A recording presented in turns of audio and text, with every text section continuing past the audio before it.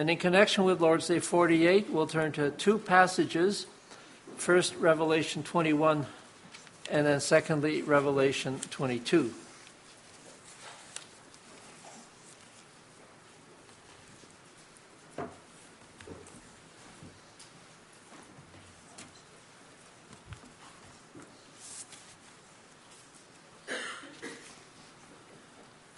Revelation 21, we'll read the first 4 verses.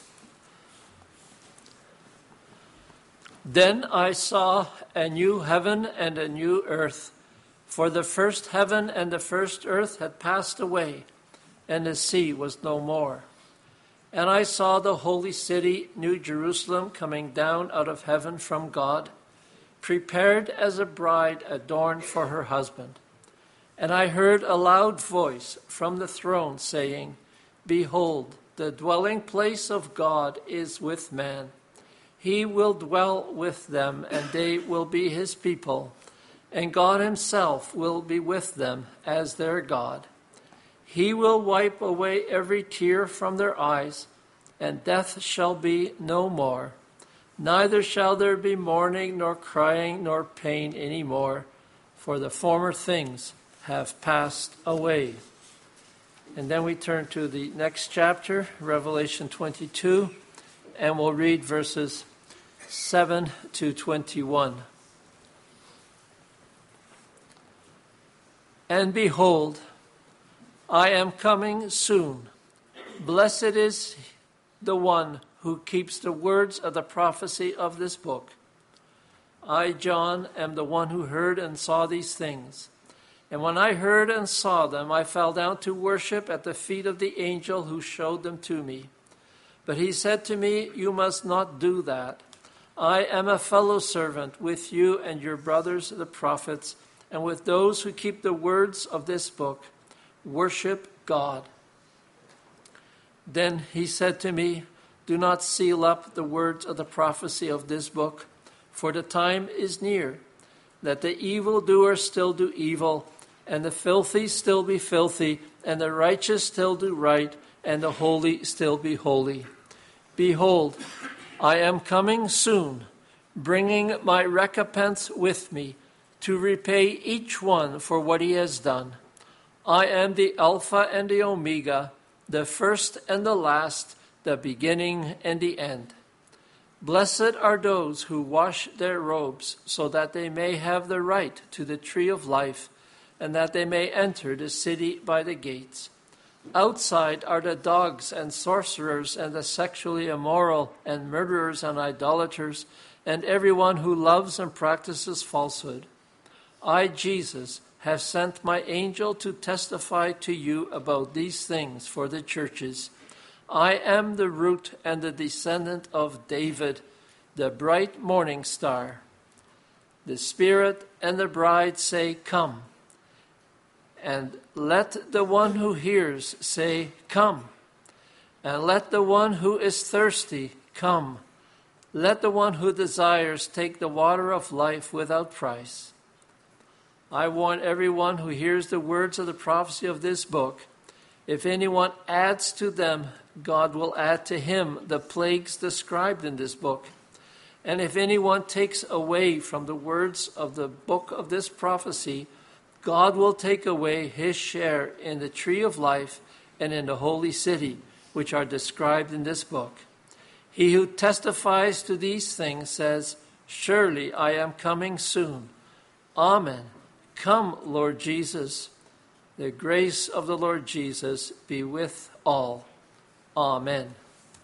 Thus far the scripture reading. Let us now sing God's praise with Psalm 96, 48. Question and answer 123. This Lord's Day continues the discussion and the explanation of the Lord's Prayer. And Lord's Day 48 asks, what is the second petition? Your kingdom come, that is, so rule us by your word and spirit, that more and more we submit to you. Preserve and increase your church. Destroy the works of the devil. every power that raises itself against you, and every conspiracy against your holy word. Do all this until the fullness of your kingdom comes, wherein you shall be all in all.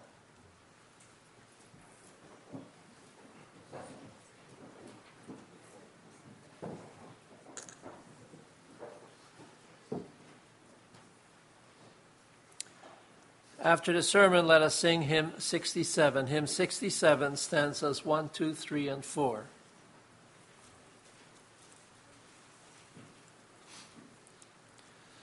Beloved congregation of our Lord Jesus Christ, our Savior commanded us to pray to the Father, "Your kingdom come."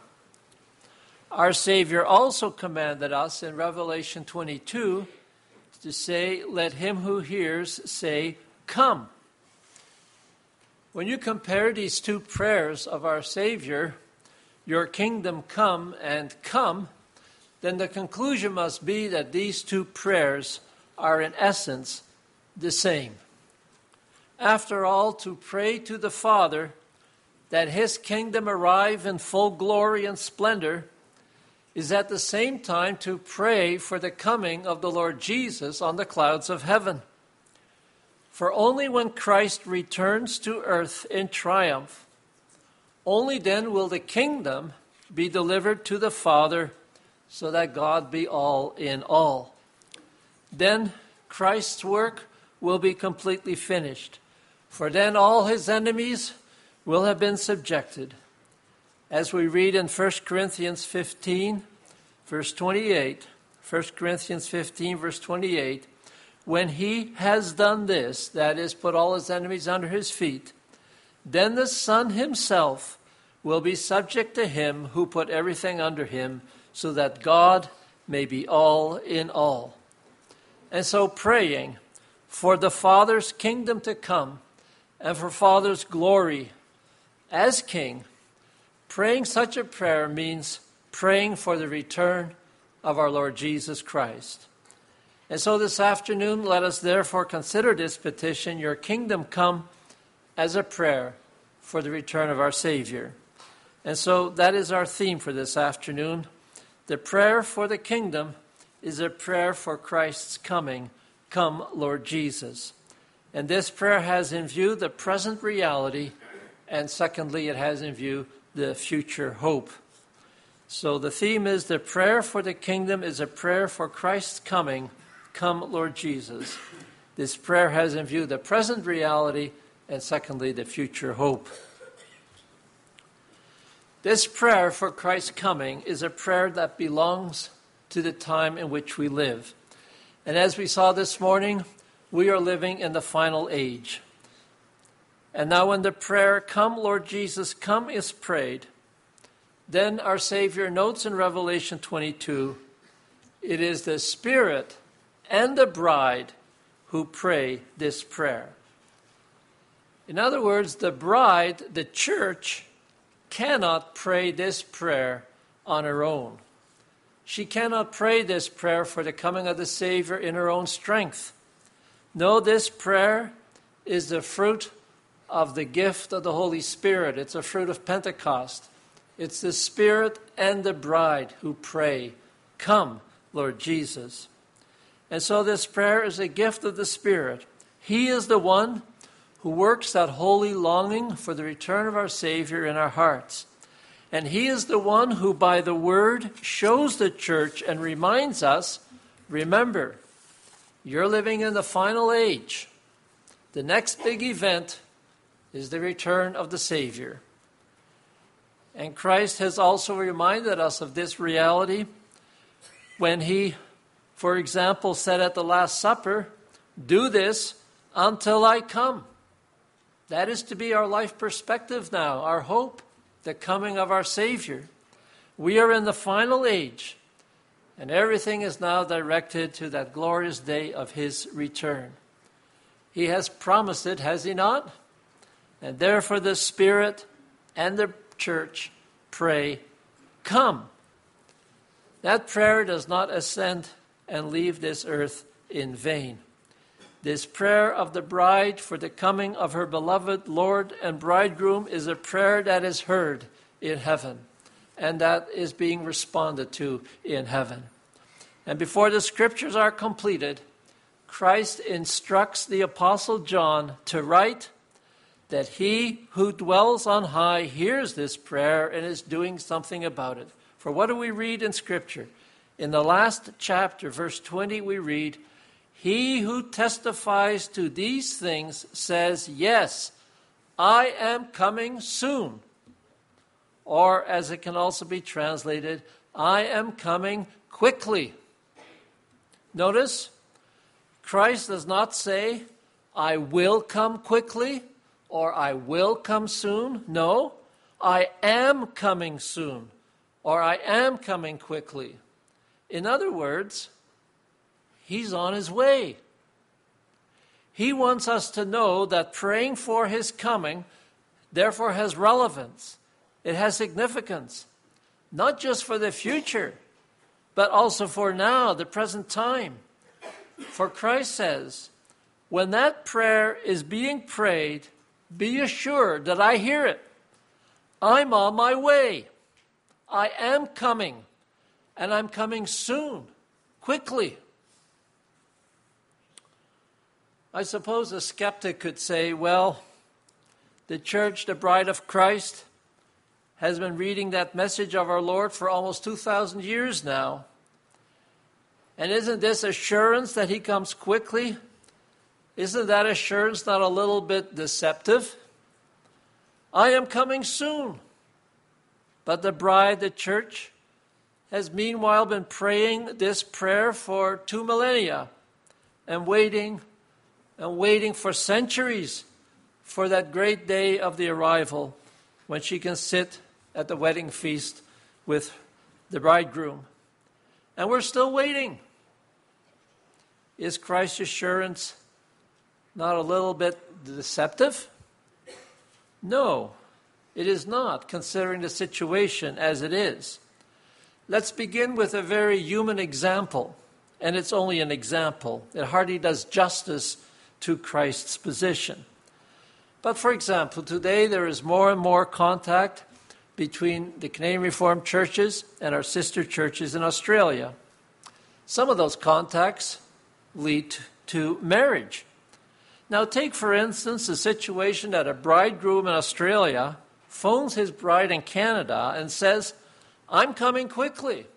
I'm coming soon. But that doesn't mean he's in Canada immediately. There are quite some things involved. He has to arrange for leaving the country, which may not be easy in view of his commitments and for the preparations that need to be made, such as getting a passport, meeting visa requirements, etc. And then he has to get the tickets. And when the trip itself finally starts, it's not a simple matter of going on an airplane and disembarking at the destination. No, he may need to change flights. Planes need to be refueled. But eventually, he will see his bride in Canada. And he could say in all honesty, when he was on the phone from Australia, I'm coming soon. For he came as quickly as possible.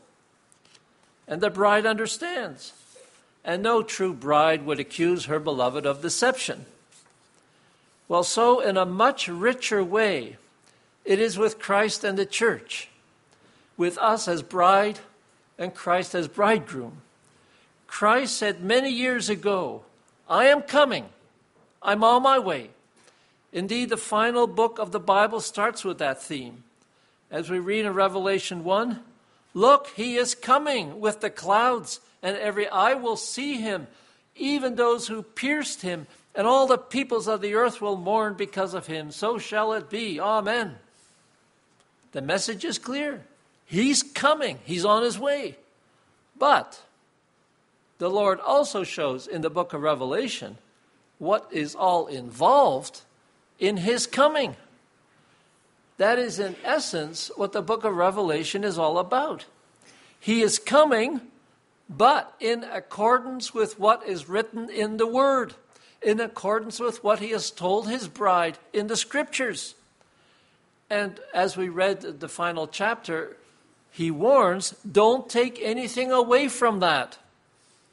Don't mentally exclude some things from that as if they're not meant for us or not meant for the coming Christ. No, everything recorded in the book has to take place first in history, in the history of the church and in the history of the world before the Savior comes. There are no shortcuts. And God also says, don't add to it. He comes soon. Don't think it takes longer than he says it will. He comes and is coming just as he said he would. The book of Revelation tells us how he is coming. There is no deception involved. Indeed, he is the true witness. And when he speaks of his coming, he says, as we read in Revelation 20, he who testifies to these things says, yes, I am coming quickly. Well then, what is all involved before the bridegroom and the bride can feast in that great wedding celebration? What's involved? What is Christ busy with in his coming? What are we praying for when we pray, Father, your kingdom come? Yes, what do we really pray for when we pray, come, Lord Jesus, come? What is involved? When the Lord Jesus gives his testimony that he is coming quickly, then he says in Revelation 22, verse 16, I, Jesus, have sent my angel to you to give you this testimony for the churches. I am the root and the offspring of David and the bright morning star. In other words, Christ wants us to realize that if we are to understand his coming, we must know, first of all, that Christ is king. The king who has won the victory of the kingdom for the Father. He has won that victory as a descendant of David. He has won it on the cross. He is the king who, as Son of God, worked and labored for a new creation and who is still busy with that. Now, it took God but 6 days to create this world. And it only took one deed of man to ruin it. But God, in his great plan of redemption, has an extensive program for the renewal of all things. God did not say, as he could have, for he is sovereign, well, let's just do away with this world, start all over, and in 6 days we'll have a new creation. No, he did not do that, even though I suppose he could have. But he did not, because God wanted to save this creation, this world that he had initially made. And therefore he sent his Son into this world. And Christ died to save the church. He died to save the new mankind. And his people, the new human race, must now all be gathered together. According to his own sovereign plan, the Lord works and the Lord hastens. But the program of which the book of Revelation speaks and writes is a very extensive program.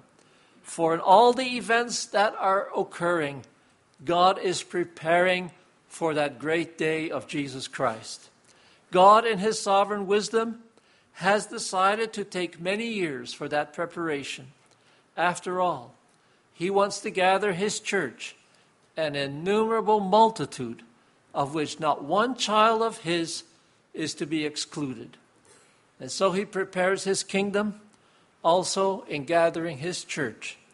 And as God gathers his own for that great day, he also judges the world, which is ripening for the great day of judgment and wrath. And therefore great and momentous events are taking place. In telling of his coming, the Lord Jesus speaks in the book of Revelation of blood, fire, and smoke. He speaks of tribulations, tears, and anguish, revolutions, disasters, famines, woes. It is all a witness of the great court trial of the ages, a court trial that God has with this present world. God is gathering his church, but he's also judging the nations, if we but see it in faith. All this is part of Christ's great program for the renewal of all things. And he does that program as sovereign Lord and King according to his timetable. From the events that take place in the world, our God is forcing men and women to a decision. Will you join the cause of Christ's kingdom, or will you seek the new world as man dreams of it? That is the decision that one is forced to make again and again. And it is God who is forcing the decision. Of course, the bitter irony is that much of the tribulation that is coming over this world is a direct result of man's abandoning the good law of God and seeking to make his own heaven on earth. Our society, which is becoming pagan, is consciously rejecting God's norms and God's kingdom, his kingdom of peace. And our society is seeking its own kingdom of peace according to its own rules, which really are no rules. The fruits of man's endeavor to establish a perfect world are not all that promising. But God is in control. And as he gathers his church, he judges the world. Indeed, he uses for his purpose the terrible trends and events of the day. And you can think of trends like the undermining of the family unit, the loss of morals, even in public life, the promotion of gay rights, basically gay sin, the catastrophe of abortion, wars and rumors of wars.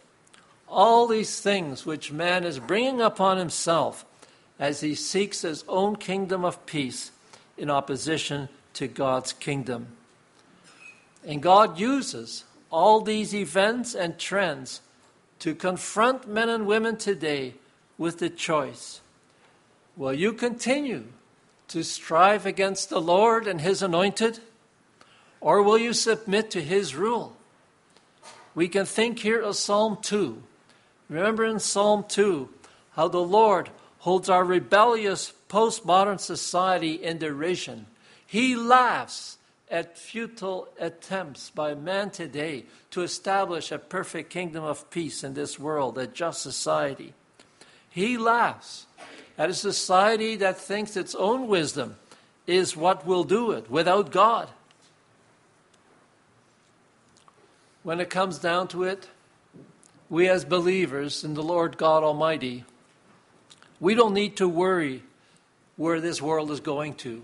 We know this world is going to judgment for its sins and its rebellion against the Most High. But God is king.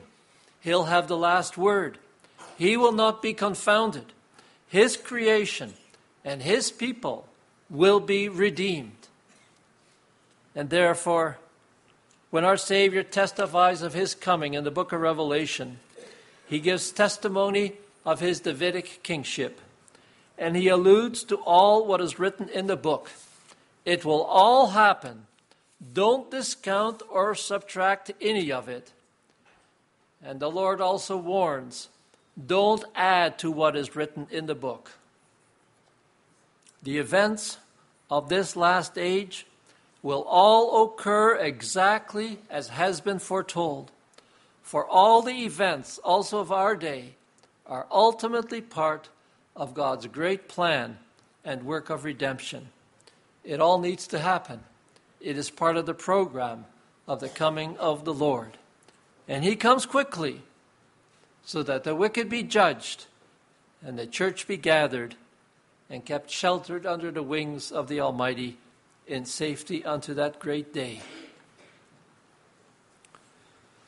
When we reflect on this sober reality, this reality of real hardships and real trials that the book of Revelation speaks of, in connection with the coming of Christ, then one can see again why indeed it says, the Spirit and the bride pray, come. What human being could of himself dare to pray for the return of our Savior? Think of it. Who could of himself pray for Father's kingdom, knowing that he's praying, therefore, for all those terrible things to happen as are written up in the book of Revelation? It is a fruit of Pentecost that the desire is in our hearts for the coming of the Savior. It is a gift of God, the Holy Spirit, that we can pray, that we can dare to pray. Come, Lord Jesus, come quickly. There are quite some consequences involved with that prayer when it's answered. For we are literally praying, come, Lord Jesus, come quickly, and therefore finish off the program of your return. Quickly, let the judgments come over this world. They will affect us too, in one way or another. Christ even said there will be persecution, war, hunger, woes and tribulations. But we in essence pray, let them come if necessary over us and our children. But come, Lord Jesus, come. How can one pray that? Only in the power of the Holy Spirit. Only in faith given to us by the Spirit. The faith that all will work for the good of those who love the bridegroom. Those who in faith pray the prayer, your kingdom come, know that their beloved will indeed work everything for the good of his bride. For he who is coming is now king already, who has won the victory on the cross. It is in the sure knowledge of faith that everything is under the control of the risen and victorious Christ, so that we can pray, come, Lord Jesus. We know that he, as our beloved, our bridegroom, he will not hurt his bride. Rather, he will gather her and seat her without spot and wrinkle at the wedding feast. She will in the end arrive unharmed. It is with that sure realization that the church responds in faith to Christ's words, I am coming soon, with the words, Amen. Come, Lord Jesus. Amen. Yes, so be it. So in faith the church, yes, so we can accept the consequences, the real possibility of suffering and hardship. The bride of Christ knows what awaits her. It is not a bed of roses. The book of Revelation makes that clear. But the church also knows Christ is king. He's in control. Yes, as Revelation 22 puts it, he's the Davidic king. And notice how Revelation 22 verse 16 uses the human name of Jesus when it describes him as king. Jesus is king. He who is human, who is of our flesh and blood, who knows our human needs, he is the one who is now ruling. He is the one who guides world history, our lives. And he, as a human king, will see to it that it does not become too much for us. For he knows human flesh. He rules with a view to the new creation and with a view to the gathering of his church. He rules. He pushes history to the end and judges the world. When we see this, then we realize what we need for our life here on earth. We need faith, lots of it, to keep that glorious reality of the Lord Jesus in front of us always. We need godly trust in God. He who is our brother of the same flesh, Jesus, he rules. With our physical eye, we cannot see him. Indeed, we, with our human limitations, cannot even imagine that the Lord Jesus, our Savior, is enthroned on high, because it often seems as if the devil is running the business. And therefore, when we pray, come, Lord Jesus, may so the kingdom of the Father come. then we in effect also pray, as the Catechism puts it, rule us by your word and spirit, that we may submit ourselves more and more to you.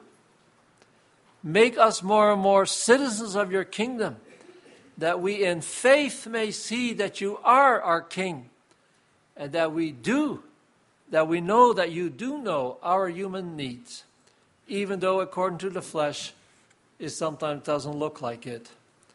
And then we also in effect pray, preserve and increase your church. Keep us in your grace, in your kingdom, under your rule. Those prayers, as explained in our catechism, are not offered in vain. The Lord hears those prayers. He intercedes for us at the Father's right hand.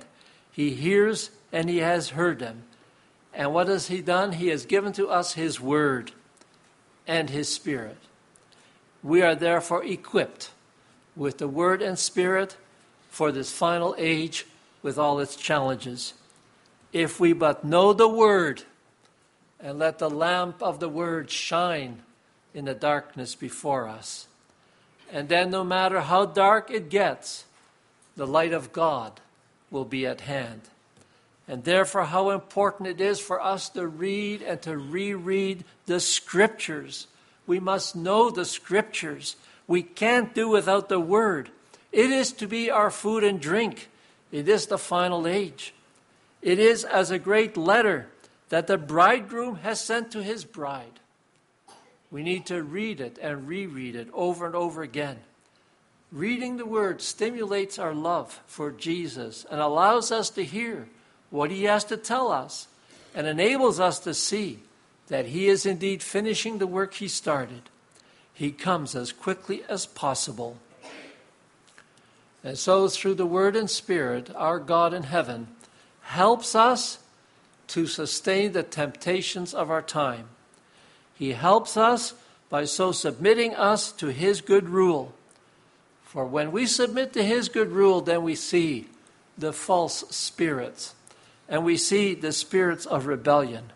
If we live close to the Word of God, then we can start to understand more and more that ultimately the great issue of our times is the struggle against the beast, Satan, the dragon, who struggles against God and his coming.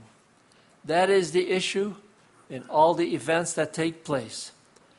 But there's no one who can stop our Lord and King from coming and doing what he will do, judge the nations and renew this world. He's on his way. Satan may try to prevent it, but if we know the Word of God, then we are comforted. Because God's Word tells us that Satan is very angry right now. And when an enemy is cornered, as Satan is, then many strange things can happen. God warns us that mighty signs and wonders will be done by him, as if he's an angel of light. He will try, if possible, if that were possible, to lead even God's children astray. But if we know the Word, then we are comforted, because God is King. And we can learn to accept history as it occurs, as coming under his sovereign rule. Indeed, in faith, we can even start to see something of the great acts of God when we listen to the news or read the papers. God is in control. I once heard it said, if you read the newspapers properly, you can hear the footsteps of our coming Savior. And it's true. The chaos of our present world, it has all been foretold in Scripture. And therefore we can take courage. Even in the midst of the upheavals of the present time, we can take courage to work and build for his kingdom. We must not do as some early Christians did and say, well, he's coming soon, so let's sit back and hope he comes tomorrow. In the meanwhile, they did very little for the cause of Jesus Christ. And that is not the way to go. If we long for his coming, if we pray for his return, we will also do everything we can to advance the cause of our King in our society today. Your kingdom come, That means, Lord, allow me to build something for you in this world. And so we work. We work at Reformed family life. We work at Reformed church life. We seek to spread the Reformed, that is, the biblical influence in all areas of life, such as education, such as the public square, politics, for everything done for Jesus Christ in whatever area of life will bear fruit now and forever. He rules, and He's sovereign. And therefore, even all the opposition and hatred of the evil one must in the end serve the purpose of Jesus Christ, because He's in control. And therefore we do whatever our hand finds to do, because we work in confidence that our Lord is King. Your kingdom come. Yes, it is coming in perfection. May we show something of your rule, O Lord, here now already, and may we therefore also gather with you the people of the kingdom. Indeed, preserve and increase your church, the Catechism says. Well, if we live for the day of Jesus Christ, then we realize that God also expects us to spread the word of His dominion, the word of His rule. He also expects us to gather with Him and to confront others with His rule. If we realize that we live in the last age and that Jesus, our Lord, is hastening to come back to save and to judge, then we look at our neighbors differently. Will they be gathered with Him to glory at His coming, or will they be judged without ever having heard our testimony? And so we seek to gather with Him, the church. Our God and King, our bridegroom, is coming. Everything must be ready. We must be ready. He's on His way. When we realize that, then the prayer for His coming becomes a life reality. Then we live from that fact and work towards His coming. And then, it cannot be otherwise, but then our whole life becomes orientated to that future event.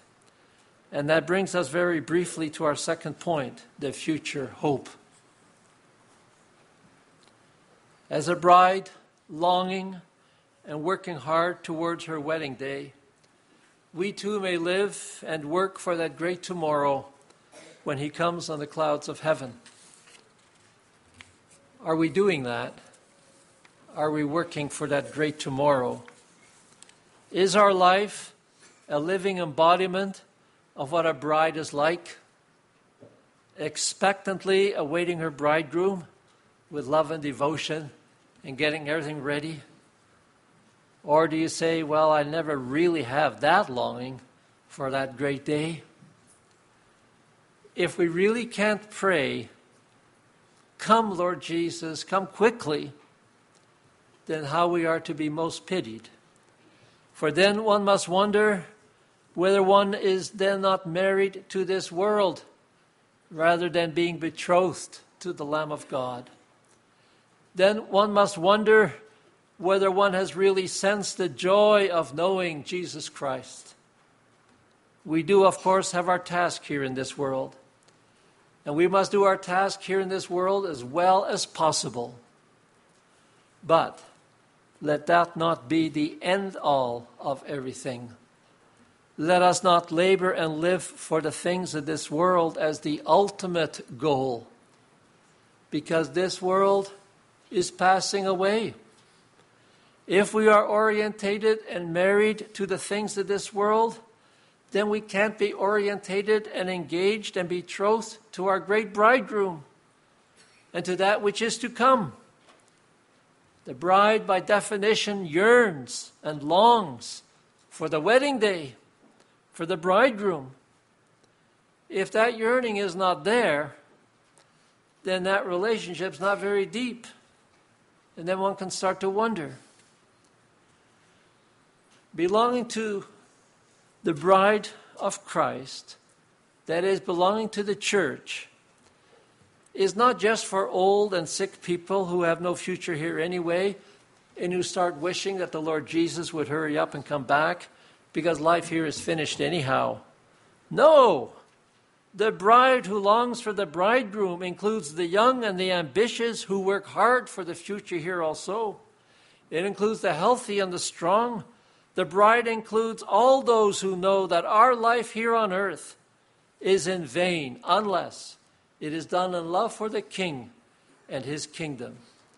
For Christ is coming, and that is the central fact of our life to keep in mind and to reckon with, whether we're young or old.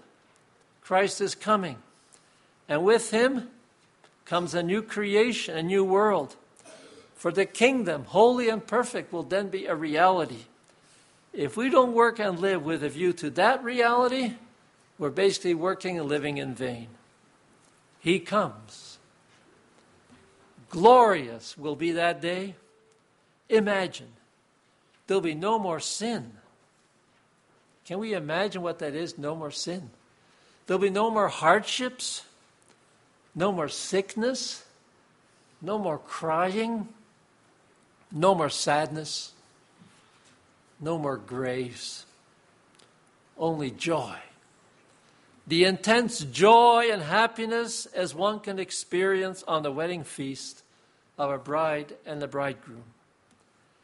And therefore, although the coming of our Lord will involve many trials, tears, and hardships in one form or another, in our personal lives, in our life as a nation, yet may the Spirit of Pentecost enable us so that the Spirit and the bride may continue to say, "Come," so that we may always and again beseech, "Come, Lord Jesus, Maranatha."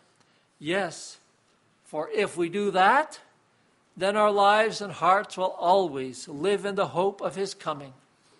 Then we will always be orientated to him, who is, after all, our joy, our hope, our future, now and forever. Yes, for he is coming. He's on his way to usher in his church, the bride, his bride. Yes, to usher you and me into his kingdom. Amen.